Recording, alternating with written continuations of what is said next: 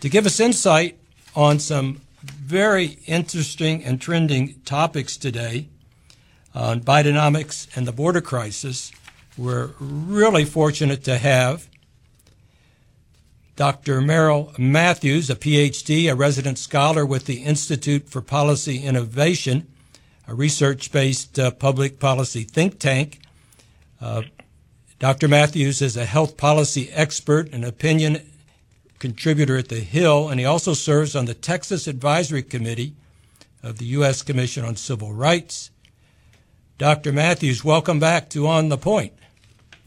Well, thank you for having me, Greg.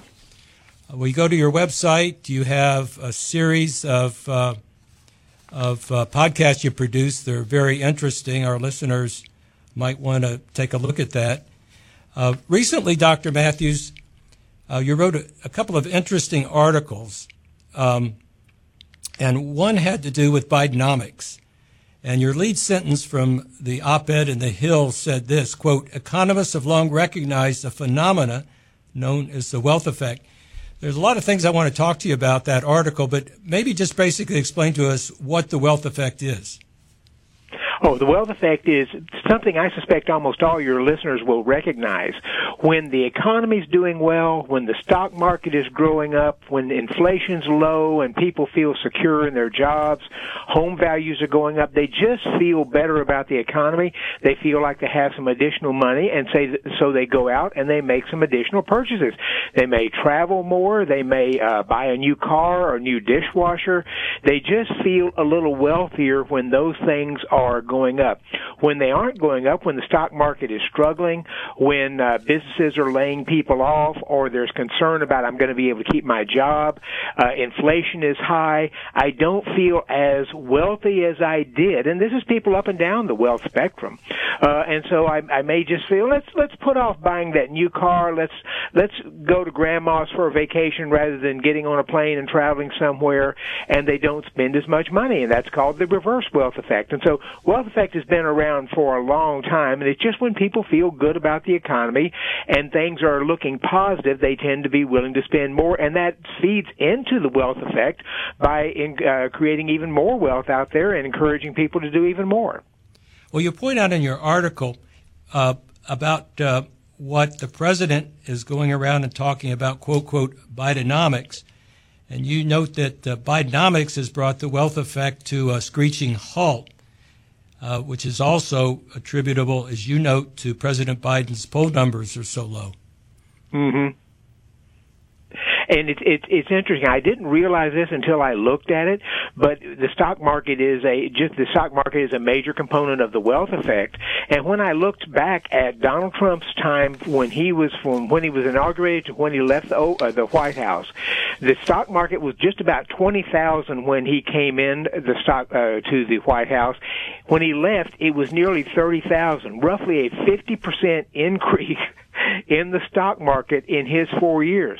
By contrast, when Biden came in, it was, when Donald Trump left, it was about 30,000. Last Friday, it was 33,507. There's about a 2,500 point increase in Biden's 3.5 years so far, but it actually peaked around April of 2021, and there's been some peaks and valleys in there, but it's essentially been the same for the last 2.5 years. So there's not really been much of an increase in the stock market at all, and if people are watching it, it's still in gyrations. It goes up one day, it goes down the next day, it goes up the next day, and that just sort of, for people, especially people with money in the market, and that's actually over 60% of the population, has either invested in the stock market or they have an IRA or 401k or something that has money in there that invests in the stock market. When that market isn't doing well or it's going down, people feel like, I just don't have the money, and they may not spend as much. You did a great job in the article making some interesting points. That you made the point, you just stated the point you made in the article, which you point out that the Gallup data reveals 61% of Americans reporting owning stock, including both direct investing or through retirement accounts, such as a 401k. And that's a great point, because if you listen to a lot of the Democrats on the left, it sounds like it's only the quote rich people owning securities. That's right, and it's a fairly small percentage that actually invest in the stock market, but the companies have changed from the old defined benefit pension plans to defined contributions, where most workers have some type of 401k account there, and that money is generally invested in the stock market in some way or the other. So when they go and they look at that and they see their accounts rising, they just feel like they're doing better and they feel wealthier and they feel a little more positive about spending money. So it has a major impact out there. And what about the impact of inflation and how the public reacts to that and the wealth effect? Oh, absolutely, yes. The inflation thing, when you're having to spend more, you're going to the grocery store and you're spending 25 or 30% more for something that you bought a year or two ago, you just feel like your money's not going as far, and you're not sure how this inflation is going to play out, so people tend to be a little more reluctant to spend. If they're going to the grocery store, they may buy the store brand as opposed to brand names, or cut back and go to a cheaper product than a chicken as opposed to beef or something of that nature. So they just make those kinds of changes, but again, it has a downward effect, a souring effect on people's just aspect of the economy, and that's showing up in the poll numbers. When you look at people's position on how Biden is doing on the economy, it just came out this past week that for the first time in a while, Republicans are really the public really favors Republicans with regard to the economy. Biden's numbers are so low on the economy that in a normal election, that would just be a devastating aspect for any candidate. It may not be for him, but it would be in a normal election. And I don't have the numbers in front of me, but they're decidedly negative on the right track, wrong track poll indicators consistently show that the public says we're on the wrong track. Right, yeah. With the economy, it's somewhere, depending on the poll, between 20 and 30% think that we were on the right track on the economy. That is really, really low, especially when you go back to the notion it's the economy stupid. If that ends up being the case, Biden's going to have a hard time in the election. And of course, the economy stupid was the famous James Carville line. Yes. When President Bill Clinton challenged then President Bush, and the economy really wasn't that bad, but they made a point of it, and Clinton won. And that's been sort of a mantra ever since. Now, things may change because the border policies and other things, you set the economy aside, some of the things that Biden is engaged in with the border policies and the massive influx of immigrants into the country he's even lower on immigration than he is on the economy, if you can believe that. Well, that's a major headline issue, and it's interesting. You're right there in Texas, so yes. you have a ringside seat, so to speak, to what's going on.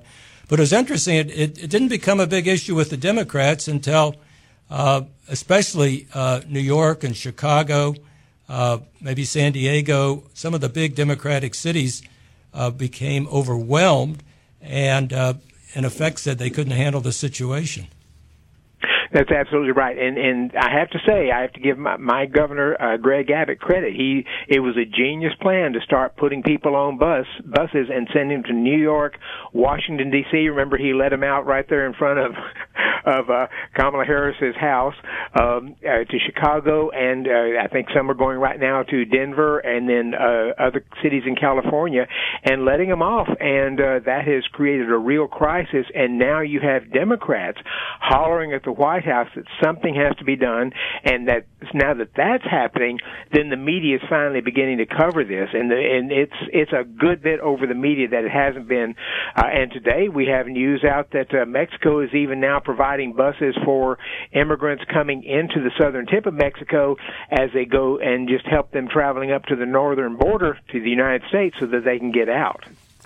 And in another article, just leading into that, you did talk about in an op-ed about the border situation, and you pointed out that most people who are entering the United States illegally are likely just looking for a better life, but you also talked about people entering the United States who are on the terrorist watch list. What about that?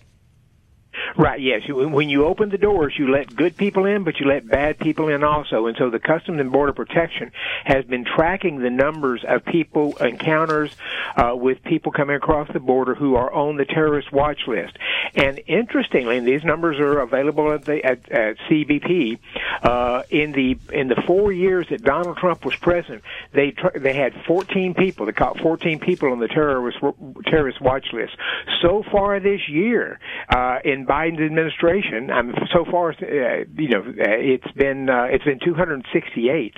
So the number went up to 16 in Biden's first year, 98 in his second year, 2022, and so far this year they've found 154 people who were on the terrorist watch list, and we just finished the fiscal year a couple of days ago. So that's a huge increase in the number of people who are coming across who are on the terrorist watch list. And the point I try to make in there is Democrats need to be concerned about this, because if some of these people who are invading border protection, they're sneaking into the country, if there's a terrorist attack in which you have hundreds of millions of dollars of property destroyed, hundreds or thousands of Americans killed because of a terrorist attack based upon somebody who came across the southern border, the public will demand answers, and Democrats are going to be dramatically hurt in that. And we can circle back to our earlier discussion that because Governor Abbott began busing illegal entries into the United States to big cities, Chicago, New York, that highlighted the issue, and maybe that'll work toward a solution. It may. My sense is that the immigration issue is so polarized and so broken right now, and for people who feel like they've opened the borders just in order to try to turn around and say, "Hey, we need to make all these people we got millions and millions of people here now. We need to make them legal and give them the vote."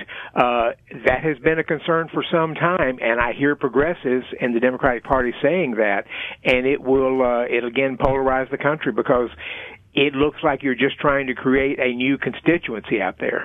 Merrill Matthews, Ph.D., who is a resident scholar with the Institute for Policy Innovation in Texas. The Institute for Policy is a research-based public policy think tank. Thank you for joining us today on The Point. Thank you for having me, Greg.